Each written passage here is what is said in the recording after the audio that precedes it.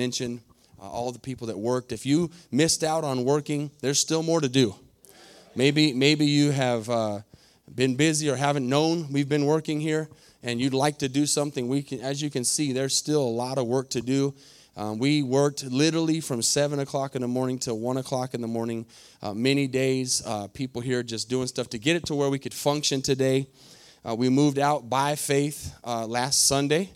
And it looked impossible that we would be able to get in here. I know that Ann and Jean came by Thursday and for Friday, and they walked through. And you probably didn't believe me, did you, that I said it'd be ready? They were like, yeah, sure, inside. Amen. Things were everywhere. But God did a miracle. And I want to thank two people in particular. I don't want to give names to everybody because I'd miss somebody. Lots of people have put lots of work in, but my dad has been he has perfect attendance, amen. He has been here every single day. Probably didn't do it in school, but you did it here, amen.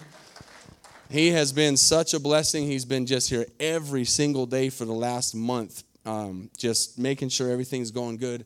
And when I was in Mexico for a week, just keeping me informed, and I think it's made you younger. I know you're worn out, but you've also got some good work, amen. So make sure you thank him. Another young man that's just been a tremendous blessing is Joe. I don't know where Joe is. Joe, amen, raise your hand. Joe's been an amazing, amazing blessing along with Chris with the sound. Making stuff that, I mean, there's nothing I haven't found this man can do. I mean, we were trying to use a can of foam stuff the other day, and I couldn't get to work, and I said, let me go talk to Joe. And Joe grabbed it and said, it's old. It's expired. I didn't know that stuff expired. It was 6 years old. So he's really smart. If you want to meet a genius, go meet Joe. Amen. And very humble. I just want to thank him for the work. And then, like I said, I could get into names. You know who you are, and God knows who you are, that have been here tirelessly working, and some skilled, some not, but just willing. Amen. So let's go to Philippians chapter 4. I want to preach a message that's been on my heart for months, and I was finally able to preach it in Mexico. I want to give us love from Mexico this morning. Pastor Fuentes actually I was in Mexico City, and Pastor Fuentes, who is over our churches in Mexico, just WhatsApped me today and said, please tell everybody we said hi. And he wanted to thank everybody. As Pastor was mentioning, we did the offering for Africa. We are a missions church. We have churches all around the world. You're not part of just this church in Denton, Texas, but we have churches all around the world. And I was able to go down there and say hi from us to that congregation and to all the congregations. I believe we have 11 churches right now in Mexico, amen, that are Victory World Outreach, amen, and growing consistently, planting more churches. And so I said hi to them from you. So he shouted back and said, please tell the congregation hi. And so we took up an offering. If you remember, the Sunday right before I left, we had that international potluck dinner, and we took $750 down there, or $800, sorry, as an offering to help that conference. And he just wanted to say thank you to you guys for that. So I wanted to relay that message. We're going to get him on the phone next few weeks, have him give a report of what God's doing down there in Mexico City. I want to talk about something that we're going to look in Philippians chapter 3 and verse 13. Very known verse, and there's going to be very many verses here this morning that you'll recognize. But I believe somebody's going to get something out of this that's going to transform your life. I'm going to read out of the New American Standard Version, and the reason is because my Bible's at my house. With all the mess, how many know how it goes? Amen. With all the mess, I've had it somewhere and I can't find it. Plus, we moved all the stuff over from my office. So, brethren, I do not regard myself as having laid hold of it yet. How many have already arrived? Nobody, right? We haven't arrived yet. I have not laid hold of it yet, but one thing I do, forgetting what lies behind and reaching forward to what lies ahead, I press on toward the goal for the prize of the upward call of God in Jesus Christ. Father, we ask you to anoint your word this morning. Thank you for every man, woman, child, and teenager that's in this place this morning. Thank you for the work that you're going to do in our lives, that this message is going to change somebody's perspective. It's going to call somebody to do greater things for you this morning. Lord, thank you again for this new place, for this new building. Lord, that down the road we will officially thank you for, but we just ask you to move in this place this morning and have your way in Jesus' name. Everybody said, amen. Philippians chapter 3 says that we need to look forward and not back. How many have realized in your life when you look back, it's not always good? Amen. And some people, like I said, can look back too much and rely too much on what's already happened, good or bad. We need to understand that today's a new day and we need to look forward. And God is constantly luring us and calling us to do more, calling us to go further than we're going right now. How many want to do more for God than you're doing right now? Amen?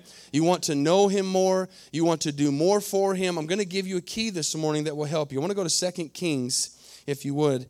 And I want to give you a key here that's something the Lord's really been putting on my heart lately. I was looking back at the last 25 years in October. I'll have been saved and in the ministry.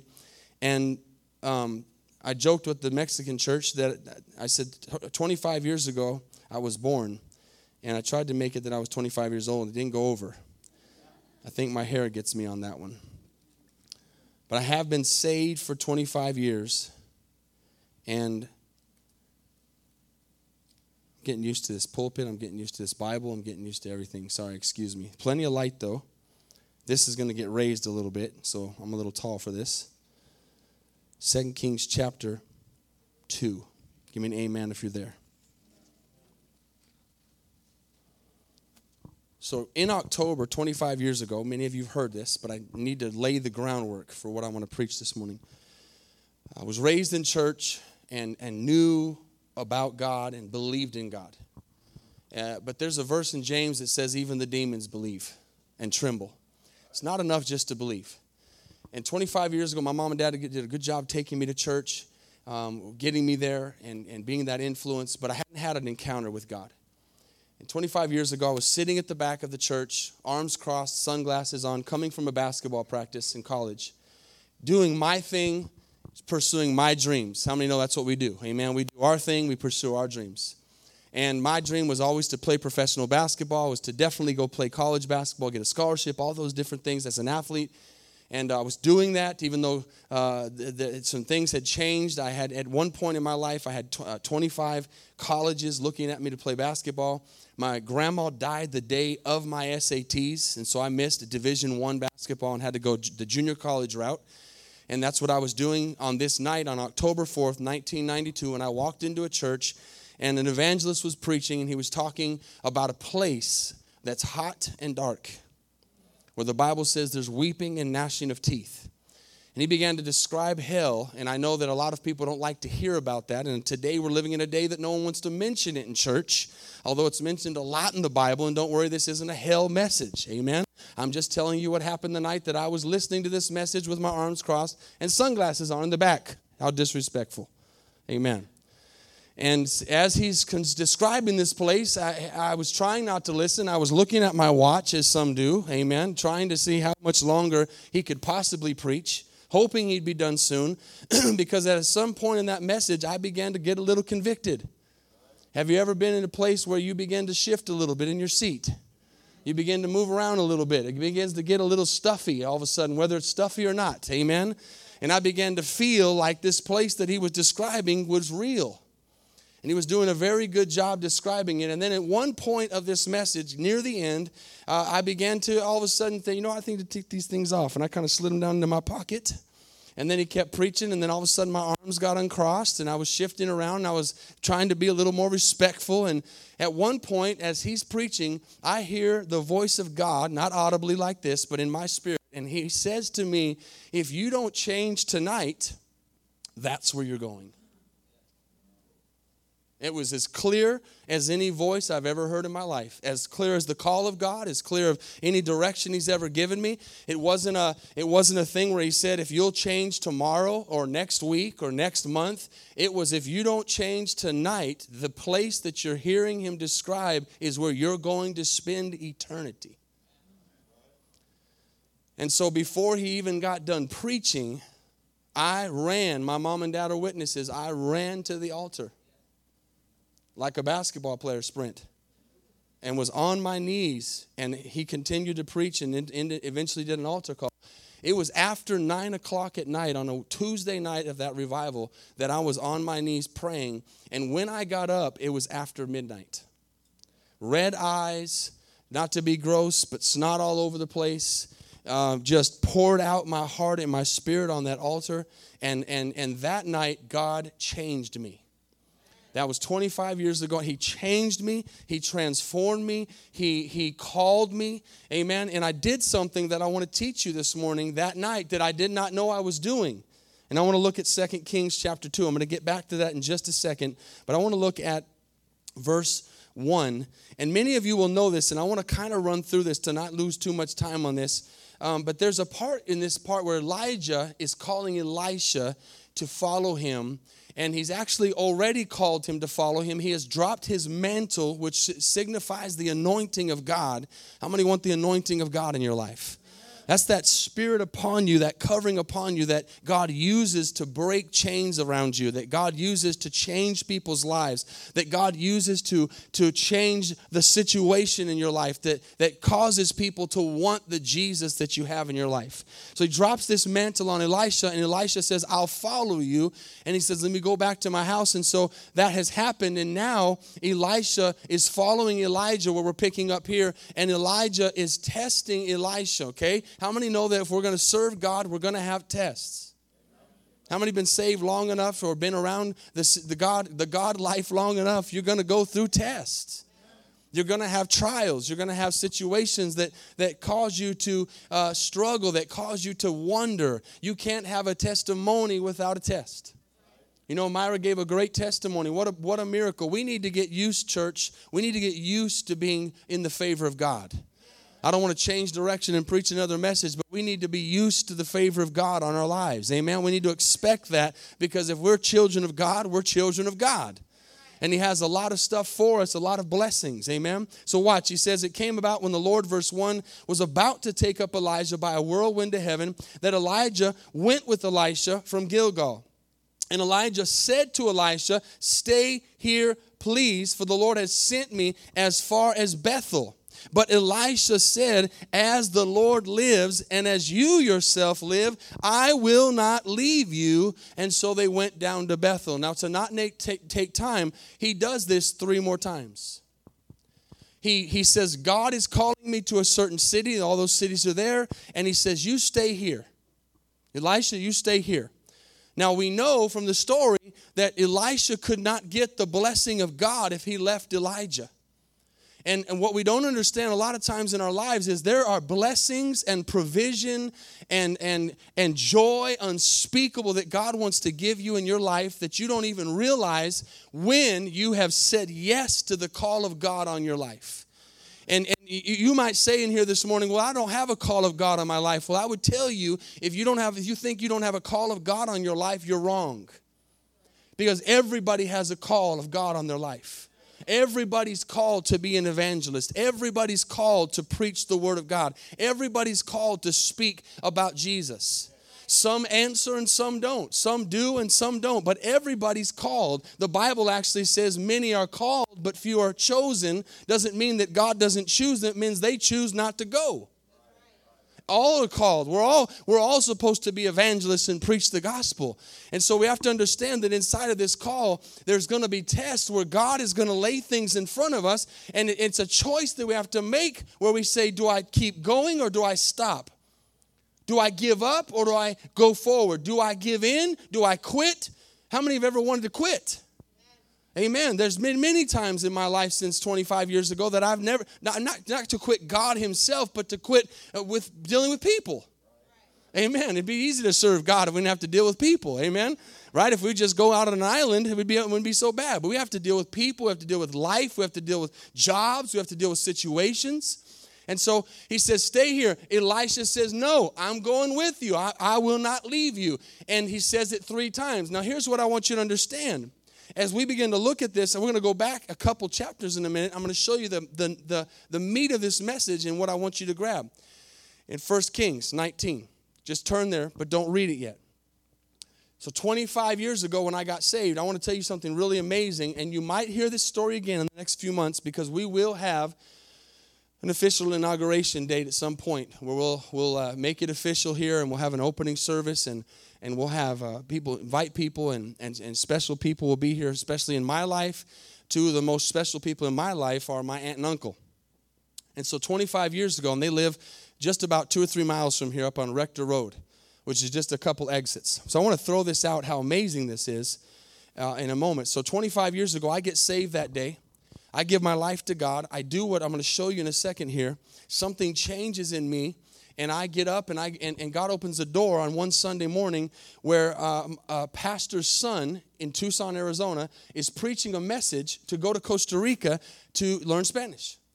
And I am just like many of you out there sitting in the chair. I'm cheering him on.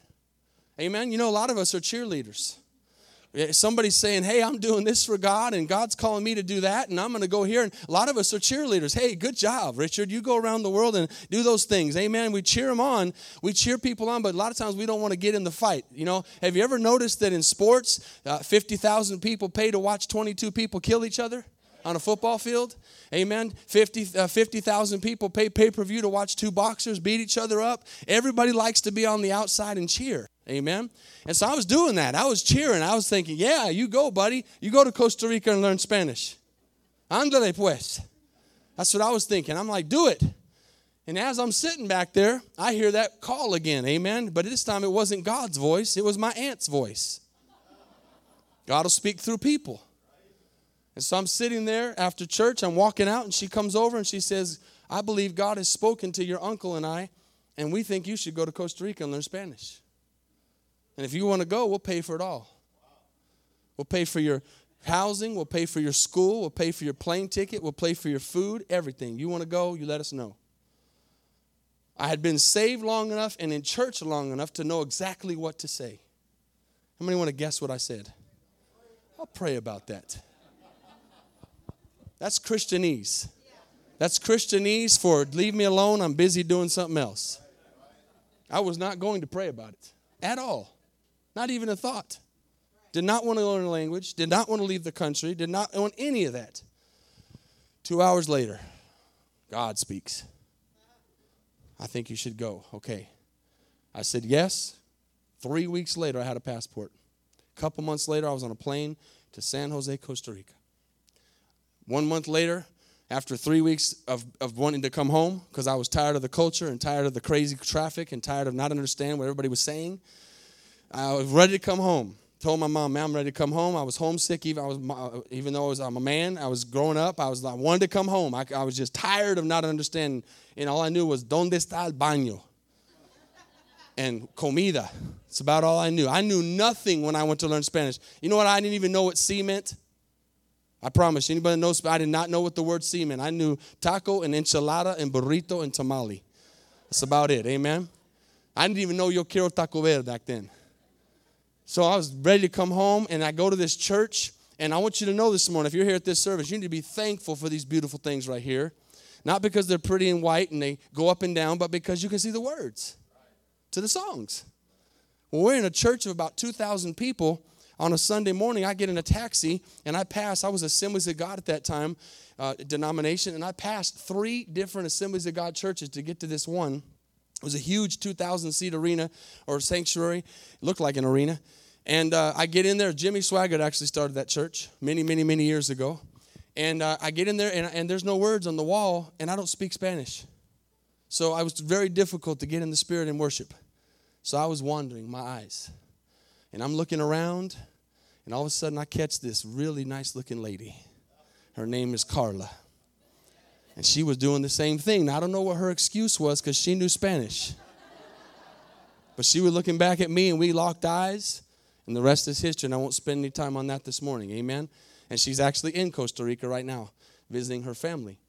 And so that happens. I'm down there, and I learn Spanish, and all these things begin to happen. I get back. We get to Tucson. We start a ministry. We're working with kids in the inner city of Tucson, Arizona, in the projects. And we're serving God. I'm an assistant pastor at a church. And all of a sudden, I get that call again that Elisha got. He says, I want you to pack up, I want you to move, and I want you to take everything, and I want you to move to Denton, Texas, which is where we are now. And so I'm praying, and we had just really gotten our business going really good. I was making good money, and we had just bought a house on an acre of land. We had a brand new house, brand new land. Everything was good. The ministry was good. God was moving. God was doing great things. And then God says, I want you to leave all this. Remember that word, leave. Okay, I want you to leave all this here, and I want you to move to Dallas. Now, honestly, at that point, Denton wasn't the city specifically. It was just Dallas. And there's a whole nother story there that I've hardly ever told anybody, and I don't know if I ever will. Publicly, maybe I will, but not today. How we got here. So we get here to Denton, and then here's the crazy thing. We're over there on Lindsay Street. Does anybody know where Lindsay Street is? Lindsay Street's just a half a mile or a mile from Fort Worth Drive. And I'm in a church there, and we're serving. And God is moving there. And then me and my dad started a business here. God's blessing our business. God's giving us finances. We're working with kids. Kendra was over at that church in Rowdy. We're starting a kids ministry over there. We're doing something for God. I'm an assistant pastor again. And I'm just serving the Lord. And all of a sudden God speaks in September of 1997 and says, I want you to pack everything up. I want you to sell everything. And I want you to move to Costa Rica. Why am I saying this? Because we're going to look at what happens here in 1 Kings chapter 19. Y'all with me? Watch what happens here in 1 Kings 19. I'm not trying to make this about me. I'm trying to give you experience.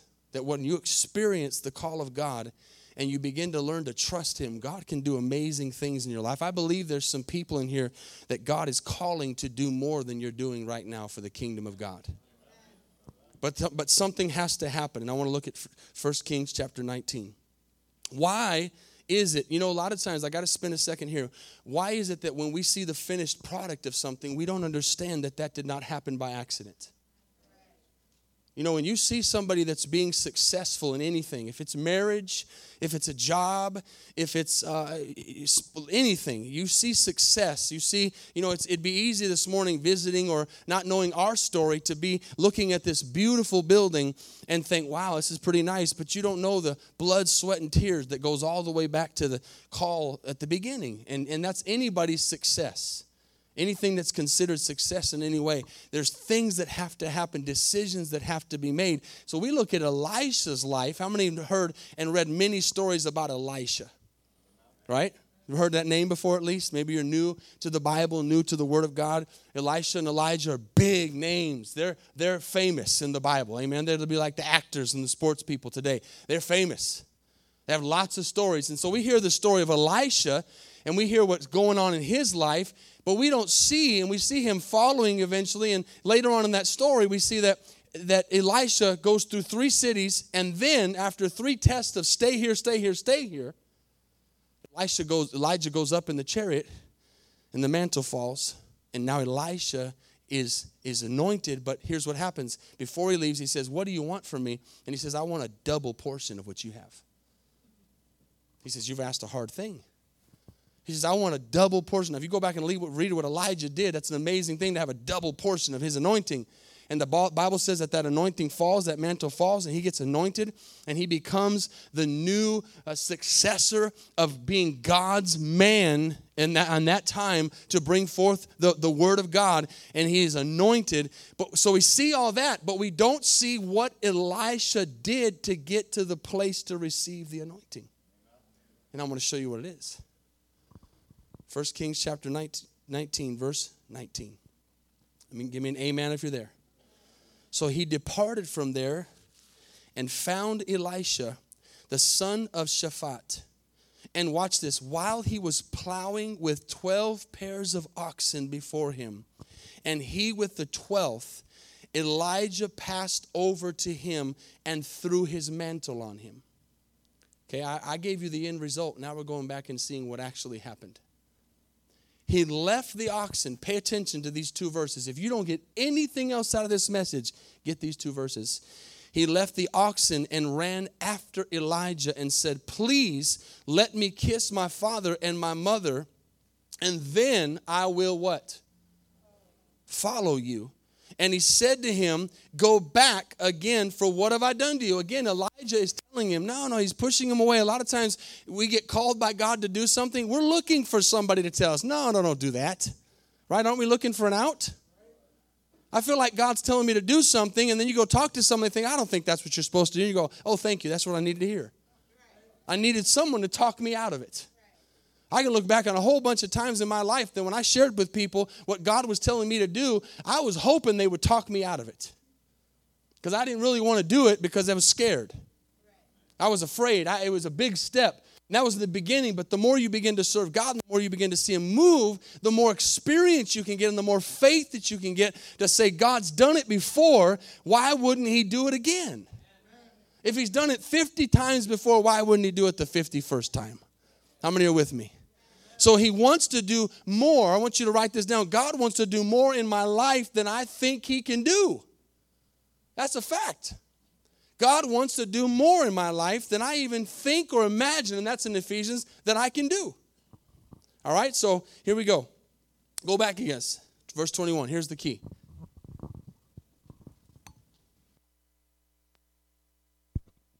Already wore that one out. 21, ready? So he returned from following him, took the pair of oxen, and sacrificed them, and boiled their flesh with the implements of the oxen, gave it to the people, and they ate. And then he arose and followed Elijah and ministered to him.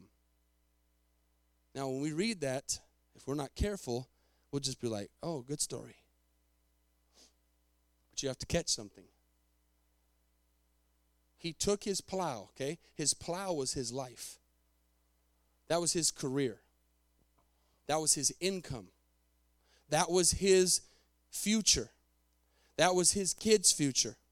That was everything that he had done up to that moment. He was working that plow, and having 12 sets means that he was doing well. How many are with me? Okay? He's doing well. And now God calls him to go preach the gospel. God calls him, as Jesus did to the disciples, to leave their nets, to leave being a doctor with loot, to leave being a tax collector, to leave being these things that they were. Leave those things and follow me, he said. And as they did that, they dropped everything and left it. And this time when Elisha gets this call, God says, follow me. And Elisha takes it so serious. This is what I want you to get if you don't get anything else out of this message. He goes back and he burns his plow. If you're taking notes, write this down. I need to burn my plow. I need to burn my plow. You're speaking French to me. I know we don't have plows, okay? I know that there are probably some people in this area that do, but we don't use plows on a daily basis. But your plow is your dreams. Your plow is your career. Your plow is your job. Your plow is your future. Your plow is your desires. Your plow is your life. It's your life. It's everything you are. It's everything you desire. Elisha says, I'm so serious about this call that watch this, I'm not going to leave a plan B. 25 years ago, when I went to that altar and cried for 3 hours out to God to forgive me of the things that I had done in my life and the sins that I had done and the running from the call of God that I had done my entire life, I cried out to God and I said, I'm sorry, and I repented. I accepted His call, but I realized I did something 25 years ago, and it was that I burned my plow. Let me explain this just a little bit better in case you're not getting it. He took the thing that was everything to him, and he said, I've got to destroy this so I have nothing to come back to.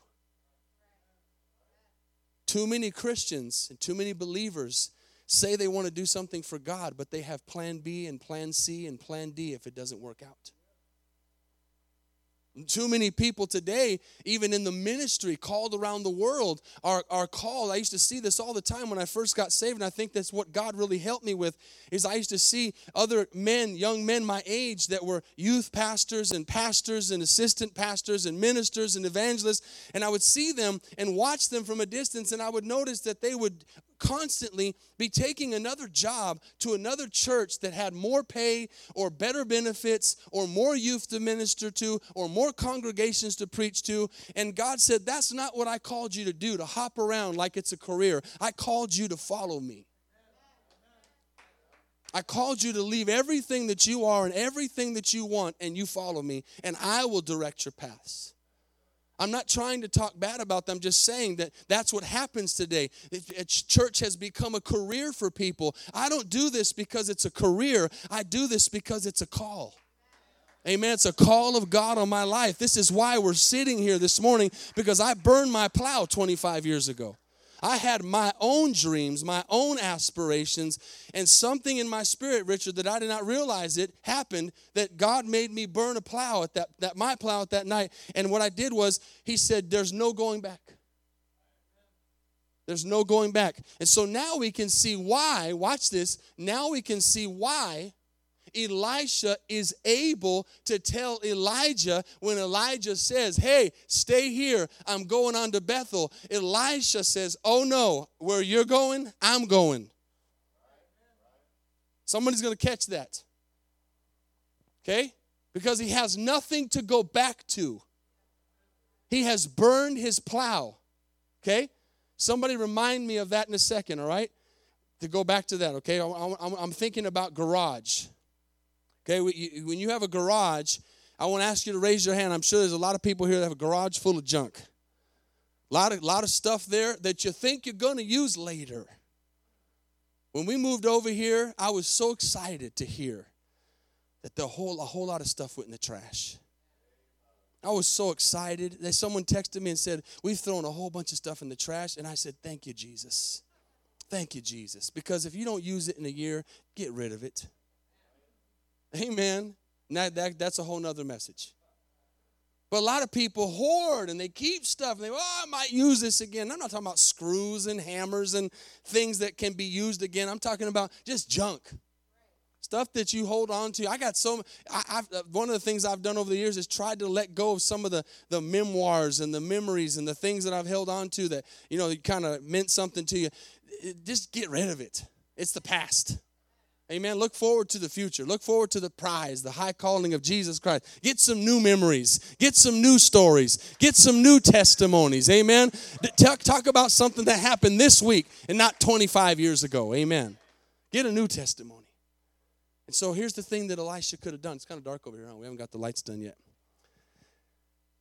He says, he could have said, watch what he could have done. In case you haven't got this yet. He goes over there home. He says, Mom and Dad, God's called me to go to the mission field, and I got to go preach the gospel.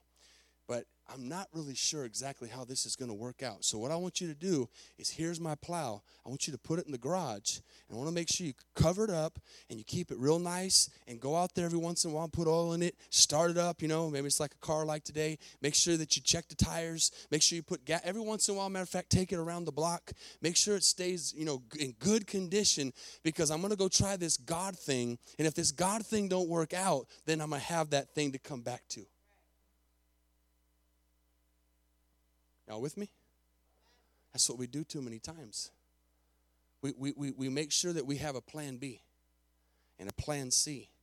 And you know what? There's comfort in that. There's comfort in that. But it's a carnal comfort. Because there's an excitement in serving God that you cannot get from that. That says, I'm just going to trust the Lord. And I'm just going to go where God says to go. And I'm just going to do what God says to do. And I'm just crazy enough to believe that if he says to go, he's going to go before me. And he's going to order my steps. And he's going to open up the doors he needs to open. Shut the doors he needs to shut. And he's going to do something beyond what I could ever ask or think. So he goes and he burns that plow. And so we move down to Costa Rica, leave that business again. And start in Costa Rica, and I'm going to begin to close right here. We get down there, and this is in 1998. We get to Costa Rica and left everything here. Mom and Dad always said they loved the planes coming, hated the planes going. Every time we'd come to visit. And I have a real good relationship with my mom. I thank God for her, the prayer warrior she's been in my life, and she'd always she'd always say, when do you think you're going to come back? And I'd always tell her, one day we'll be in heaven together. I mean, understand that we're doing something here that's eternal. Amen. This is eternal. This is forever. This isn't temporary. If we have to give up some things on this earth, it's going to come back, the Bible says, 100-fold. Amen. It's going to come back way beyond anything we could ever give up. And so we're down there, and I get there, and I'm thankful. I've said this before. I'm 43 right now, and I thank God that I was young. The Bible says take advantage of your youth. All you that are young here, and I still consider myself very young, but if you're in your 20s especially, and if you're in your 30s, take advantage of your youth, because you are able to do things with your body and stuff that your mind says don't do after you've done it. That's the difference. See, now my mind says don't do that. The Spirit says be willing, and the flesh says don't do that. That's dumb. And so I get down there at 24 years old. At 24 years old, I'm on the mission field. That's young. I've left everything. I've left my country. I've taken my wife that is 8 months pregnant with my daughter Destiny to another country. Who moves in the middle of a pregnancy to another country? Only people who have not connected the brain with life yet, right? Just that young age thing, right? Then we get down there, and I'm opening the newspaper, and I speak good Spanish and everything, and I'm reading, and I see a murder over here, theft over here, and as I'm reading for the first 2 days that I get there, I keep seeing these same city names where everything seems to be happening that's really bad. And as I'm reading, all of a sudden, the Holy Spirit says, go there. Go do ministry there, right there in that Los Guidos, in Pavas, in Los Cuadros. Yeah, go there. And again, my mind is figuring out later today, 43 years old, I should have never gone into those places. I should have never taken my wife 8 months pregnant in there. I should have never taken my little 3-year-old, 4-year-old Kristen in there. But we did, because you take advantage of your youth. But see, I was able to do those things because I burned my plow when I was 19. I burned it at the altar. I left it there. And as we close, I want you to go to John chapter 6. I'm going to give you one more verse. How many are getting something? John chapter 6.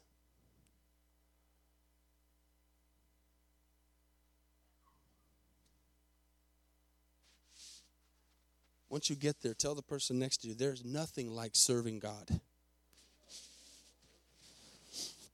Amen. The sanctuary is kind of weird. When you sit at the back, it seems like it's really far up here. But when you're up here, you seem really close. Optical illusion. Amen. Y'all there? Okay, we're going to read this in just a second. This is my last thought.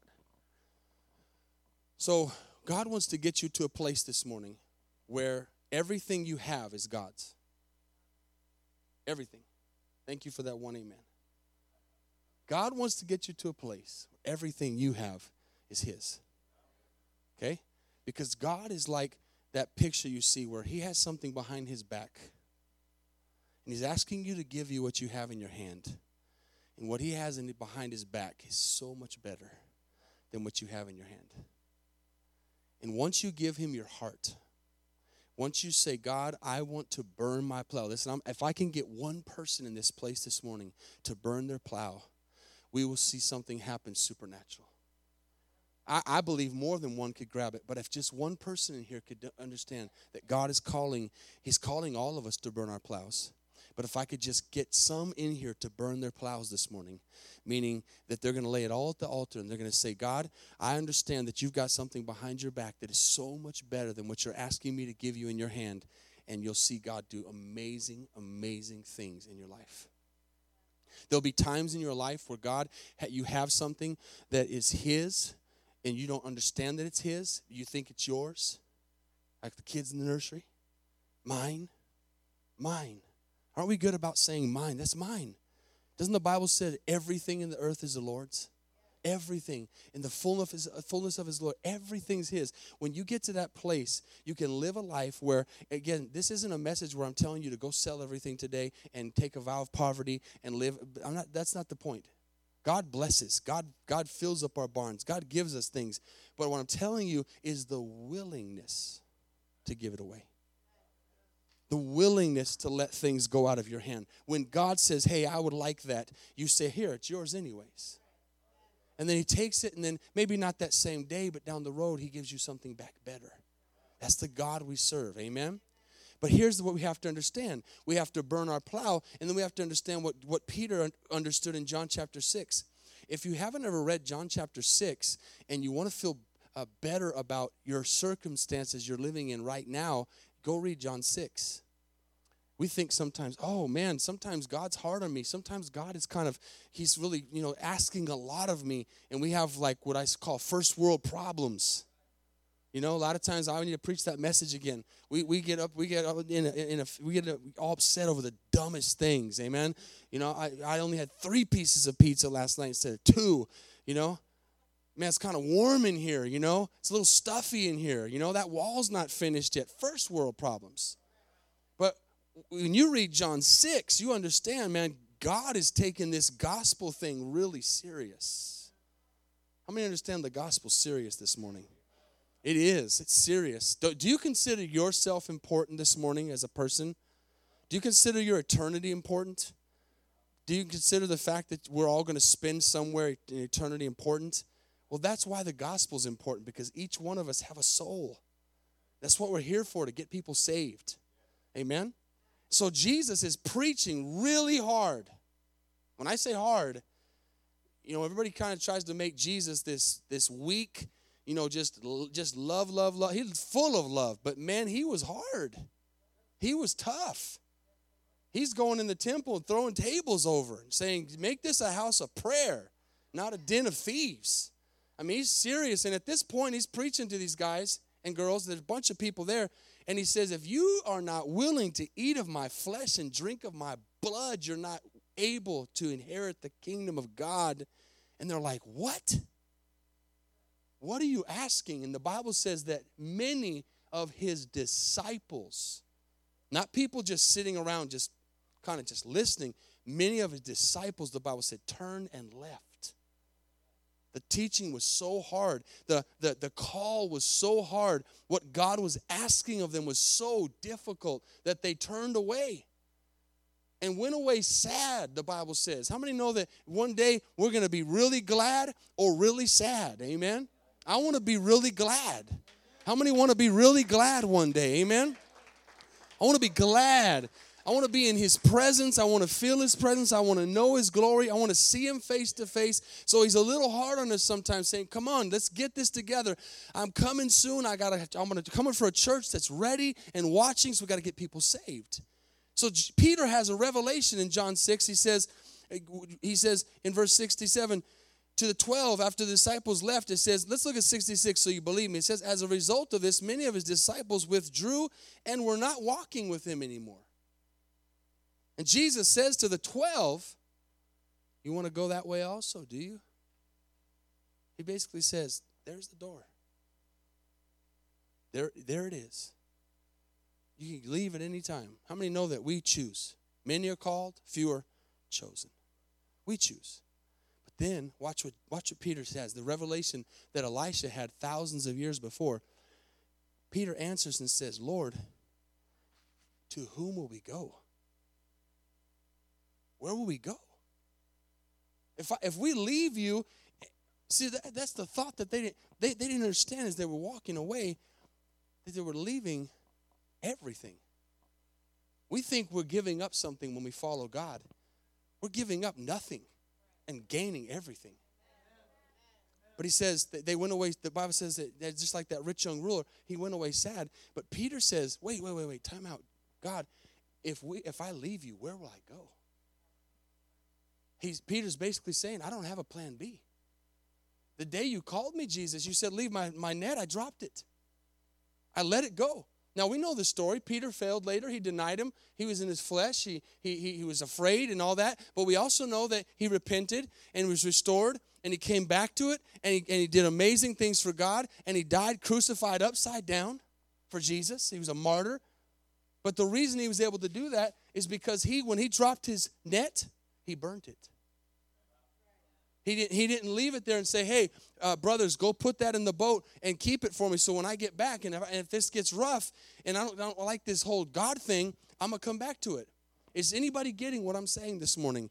Don't serve God as a second option or a third option, or let's try this out and see how it goes. Serve God with all your heart, all your mind, all your soul, and all your strength, and see what God will do in your lives. Let's pray this morning.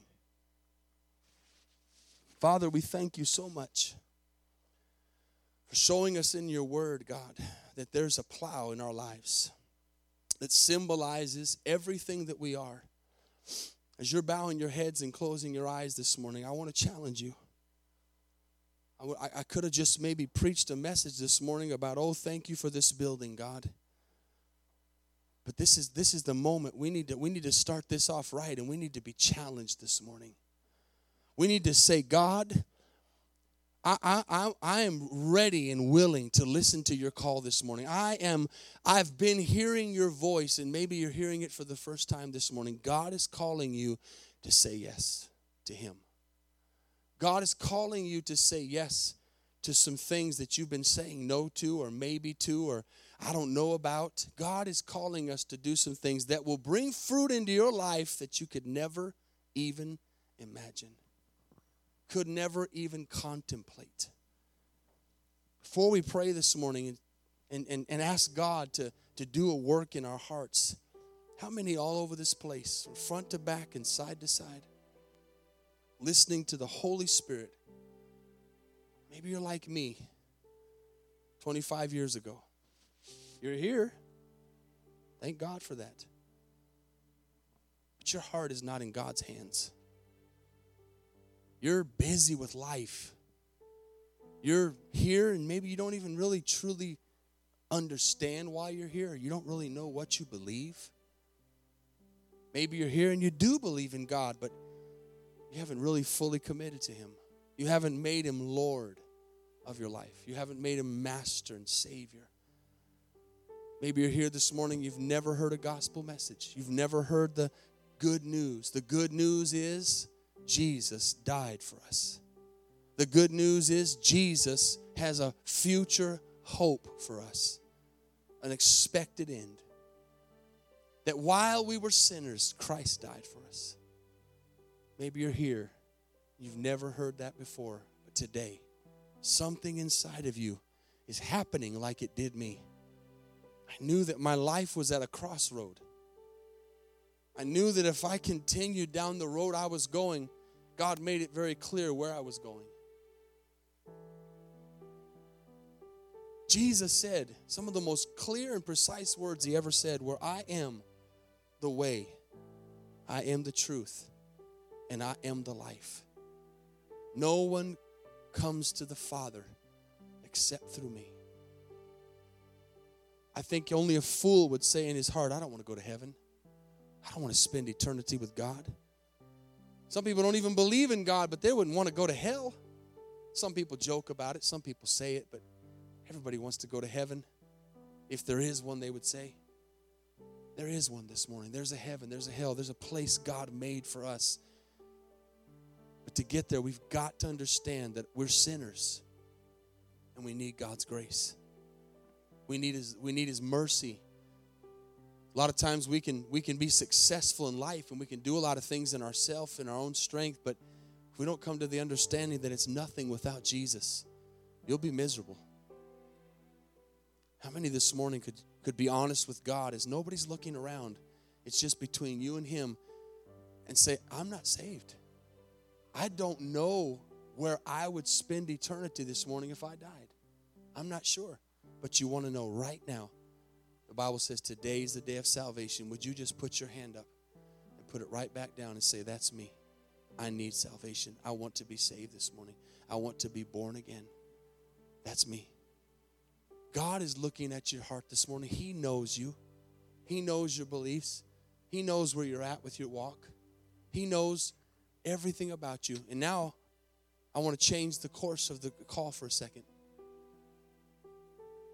Might not look like it on the outside. You might be real quiet. You might be real reserved. You might be somebody who doesn't make a lot of noise. But inside of you, there's a call. And it's burning. God's telling you, do something for me. God's calling you to serve. God's calling you to do more than you're doing today. But you kind of have a something in the back burner saying, well, God, I want to commit, just not 100%. God's calling us to 100%. You know, he's real clear. He says you're either hot or you're cold. You're in or you're out.